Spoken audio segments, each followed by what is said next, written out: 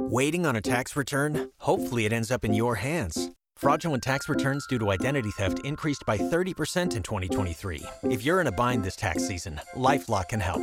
Our U.S.-based restoration specialists are experts dedicated to helping solve your identity theft issues. And all LifeLock plans are backed by the $1 Million Protection Package. So we'll reimburse you up to the limits of your plan if you lose money due to identity theft. Help protect your information this tax season with LifeLock. Save up to 25% your first year at LifeLock.com/aware.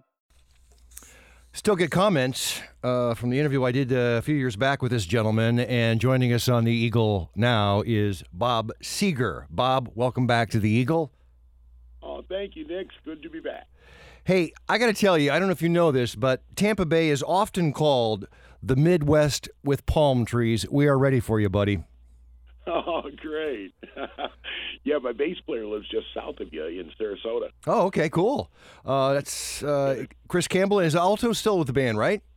Yeah, he lives in Miami. Oh, wow. Someone said that you had some digs at one time in Naples. Don't know if that's true or don't know if you want to confirm. That's cool, too. Yeah, I still do. I've been there 22 years. That's awesome. We were talking to Bob Seger, who is going to be at Amalie Arena, and that is going to be a week from Thursday. It's going to be February 5th. Bob, tell us about the CMT Crossroads experience with Jason Aldean. Oh, it was great. The band was so good. They're such a hard-edged country band, and so it fit right in with us. It was a ball. Yeah, you could tell that on stage that you guys were really enjoying yourself. I said, these guys really, are in a groove together. Yeah.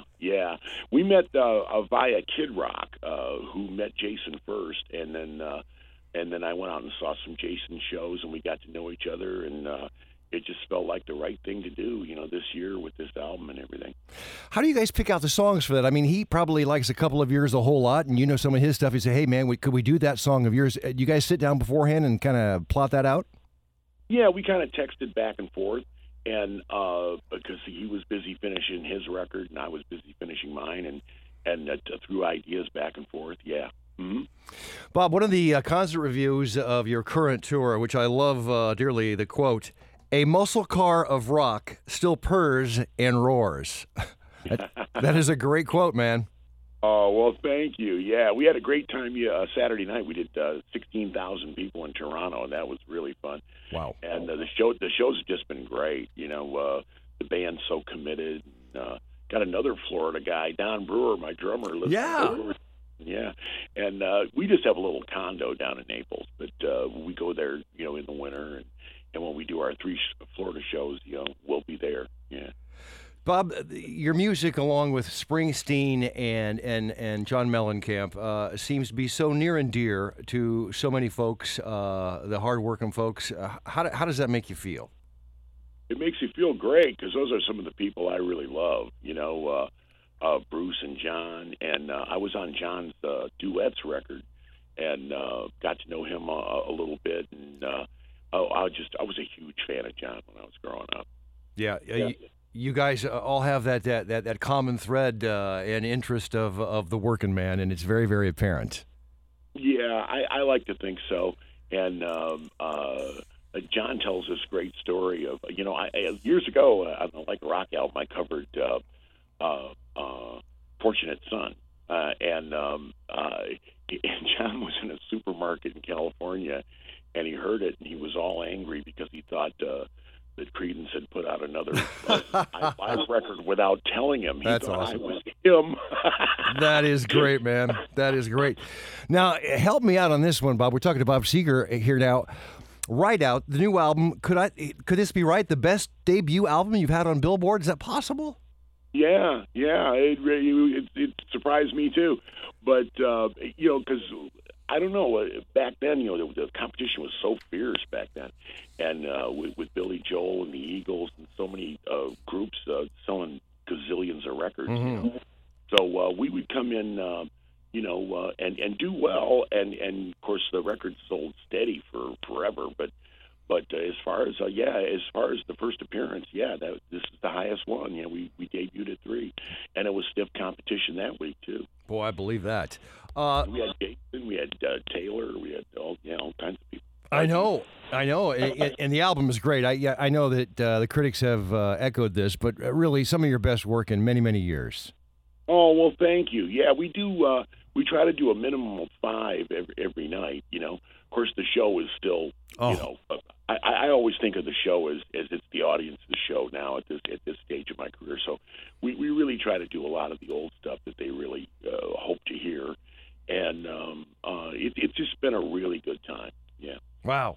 Now, had somebody told you back in Ann Arbor in 72, 73 back then, maybe even, 69, 70, that, you know what, you're going to be playing in Tampa Bay, Florida in January 2015, would you have laughed? Oh, my gosh, I sure would have. I remember when I started out, I think I was 20 or 21, and I said, well, if I can make $50,000 by the time I'm 25. Ride my motorcycle across Europe. I can buy a motorcycle and drive it across Europe, and that was my goal. Yeah. Because careers were so short back then. And, it's pretty amazing. My manager and I have been together. This is our 50th year. Wow. We started 65. The numbers are pretty staggering. Yeah. That's amazing. A 5-minute mile in high school, is that a reality? Yeah, I did a 5:05. Wow. In 1962, yeah. And which is pretty good for back then. And I think that's where Against the Wind came from, the song, and because I was a distance runner in high school, and maybe even like rock too, that's where they came from. With the likes of Night Moves and certainly Rock and Roll Never Forgets, the list goes on and on. Against the Wind, like rock. When you perform those on stage and you see the sing-along, it's kind of like nursery rhymes for baby boomers. And I say that with all love and endearment, but, I mean, it really is. I mean, what's that like? Well, it's exactly what you said. And it's really heartening to hear them sing along when they know a lot of the words. And I guess I'm the oldest of the baby boomers. I'm at the I was born in 45, so yeah, I'm right at the beginning of that whole thing, and yeah. That's pretty amazing to see, again, people just knowing, I mean, every lyric and every little nuance of every song. I mean, it has to be really touching for you. I mean, from city to city to city to see this continued and amazing response. Well, we were really fortunate for all the years, even when we weren't selling as many records in the 80s and 90s, we still got a lot of airplay. Mm-hmm. I got to really thank radio for that, because we've been very fortunate in that regard. I guess woven into the fabric of the baby boomers and their life, and it's got to, like I said, feel pretty neat to be a part of their soundtrack. Mm-hmm. Well, when I was 10, rock and roll started. Yeah. With really Elvis and Jerry Lee and Fats Domino and Chuck Berry and so that's what I grew up on. And then of course the Beatles were great, and then the great bands of the 70s and 80s, and so I've heard it all, and I've been affected by it all. And I think when you go to the show, you hear a little bit of everything, from all those years in our music, and it just feels familiar, I think, and people like that. No doubt. Bob Seger and the Silver Bullet Band, February 5th, that's a week from this Thursday at Amalie Arena, and I've been saying on the air, Bob, if there's ever a reason to take off a Friday, it's a Seger concert on a Thursday night. Yeah. Well, thanks. We're really looking forward to doing it. Well, it's going to be a fun night, and we can't wait to see you. And Tampa Bay loves you, and this is going to be one we're going to remember for a long, long time. And, Bob, it has been absolutely great catching up with you. Well, thank you. Thank you very much, Nick.